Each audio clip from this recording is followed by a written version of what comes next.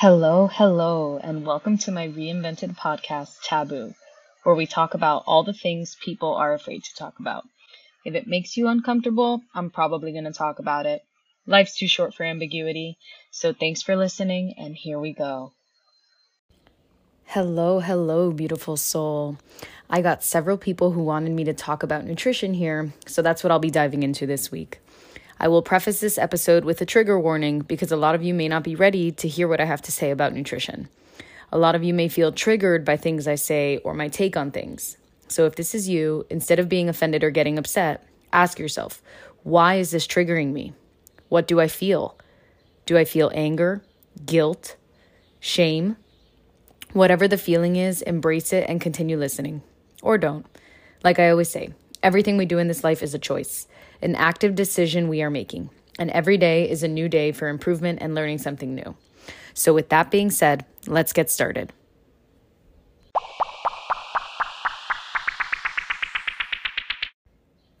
Think of our bodies as well-oiled machines. Or that's what they could be, if we treated them that way.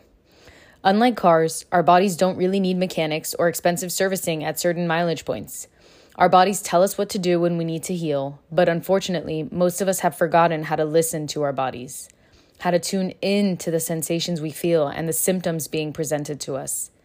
Here are some easy examples. Overworked, your body will start to feel fatigued and lethargic. Hungry, your stomach will grumble, telling you it needs food. Tired, your eyelids get heavy and start to close. So moving forward, I want you to think of your body as whatever you envision when you think about your dream car. Is that a Lamborghini, a Maserati, a Rolls Royce, a McLaren? Whatever that is for you, that's your new body from here on out. Now this car of yours that costs thousands and thousands of dollars, it's a luxury car. And like most luxury cars, it runs on only the best. Would you put regular gas in a Maserati? How about a McLaren? Probably not. You would pay for premium gas. So then why is our entire society based upon the premise of consuming shit food and then wondering why we're all sorts of messed up? One of my favorite sayings is, you are what you eat. And that's because it is 100% true. Every 7 to 10 years, our cells completely regenerate themselves. This is a process happening every single day in our body. Old cells die off and new cells take their place. But a complete reinvention of every single cell takes anywhere from 7 to 10 years. I like to recall this fact whenever I'm making a food choice because the choices that I am making today will impact me for the days and weeks to come. And the same is true for you. I think the number one question people ask me about their diet is whether they should go vegan or vegetarian or what diet is best for them. If they're not sure, I tell them I'm not sure, and I always give them the same answer. I have no idea. Only you know. And you will know as you continue to eat things and see what works for you and what doesn't work for you. From my experience with my own body and the thousands of patients I have taken care of, I'd probably say everything in moderation is the key to not only nutrition, but all aspects of our daily life. The biggest problem in the foods we eat are the sugars, the added hormones, the fillers, and the trans and saturated fats. If you haven't really ever thought about your diet, I implore you to start now. We're going to get down and dirty on the sweet stuff most of America loves. Sugar. Every time you grab a snack or go to make some food, take a look at the nutrition label. How much sugar does it have? How many ingredients does it have? If there's more than 10 ingredients, it's probably too many. If you don't know what some of those things are in the ingredients, you probably shouldn't be eating it. I'll put this into perspective for you really quick.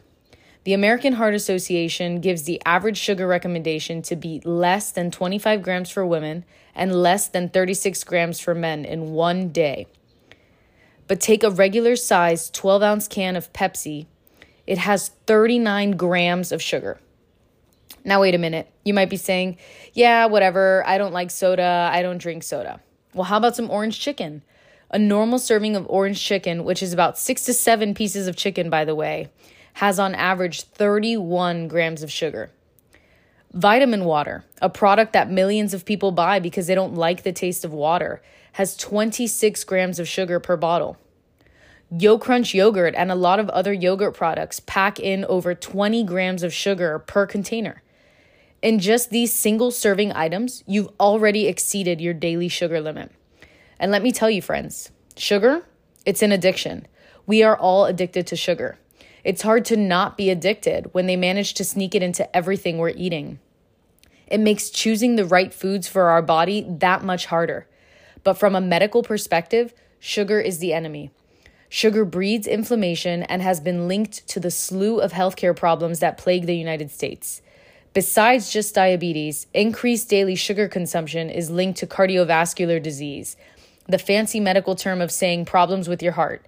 It can lead to artery blockages, poor circulation, high blood pressure, and strokes, just to name a few. A study published in 2014 in JAMA Internal Medicine, Dr. Hugh and his colleagues found an association between a high sugar diet and a greater risk of dying from heart disease. It was a longitudinal study, which means that the patients were followed for 15 years. People who got 17 to 21% of their calories from added sugar had a 38% higher risk of dying from heart disease compared with those who consumed 8% of their calories as added sugar. What this study shows us is that basically the higher your daily intake of added sugar, the higher your risk for heart disease and a bunch of other problems. Sugar is also a huge contributor to the increase in cancer rates. While there are no studies that explicitly say, yes, eating sugar causes cancer, there is direct evidence that shows a high correlation between higher sugar intake leading to higher cancer risks. All the evidence is out there for reasons I've mentioned earlier.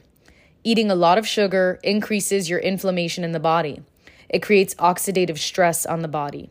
It causes weight gain, which leads to increased fat cells in the body, which in turn puts you at higher risk for blood clots, heart attacks, strokes, diabetes, and the whole cascade we medical people love to put into a box called metabolic syndrome. So how can you be aware of how much sugar you're consuming? Look at the nutrition labels.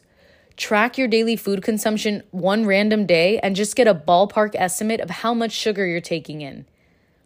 Make sure your sugar consumption is only coming from natural sources, things like fresh fruits, honey, dates. Another way to monitor and control your sugar intake is to avoid any of the following words on the back of food products that you're buying: brown sugar, corn sweetener, corn syrup, fruit juice concentrate, high fructose corn syrup, invert sugar, malt sugar, molasses, or any syrup sugar molecules, which usually all end in ose, like fructose, dextrose, maltose, sucrose. I know what you're thinking. Wait, I've heard that fruits have a lot of sugar. Does this mean I can't eat fruits? This is one of the most common questions I get from diabetic patients. And if you ask a bunch of doctors or medical professionals, you'll probably get all sorts of different answers. Here's my take on it. Fruits are natural. They come from the earth. They are loaded with natural vitamins, minerals, phytochemicals, antioxidants, and yes, also natural sugars. The American Diabetes Association has actually done studies showing that people who eat a lot of fruit actually have a lower risk of getting type 2 diabetes, which to a lot of people sounds crazy. But when you think about it, it actually isn't. See, fruits are loaded with fiber, which is hard to digest and makes it have a lower glycemic index. What's a glycemic index? Good question. It's a number assigned to food based on how quickly and how high the food causes your body's sugar levels or blood glucose levels to increase. The higher that number, the worse the food is for you.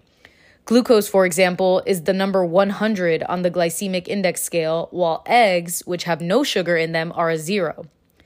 So the answer to whether or not you should eat fruits would be the same as my answer for everything else. Eat them in moderation. Eat them in the morning or early afternoon when you have time to use them as an energy source and burn them off. And whenever possible, eat them fresh or frozen. Dried fruit, while delicious, often has tons of added cane sugar.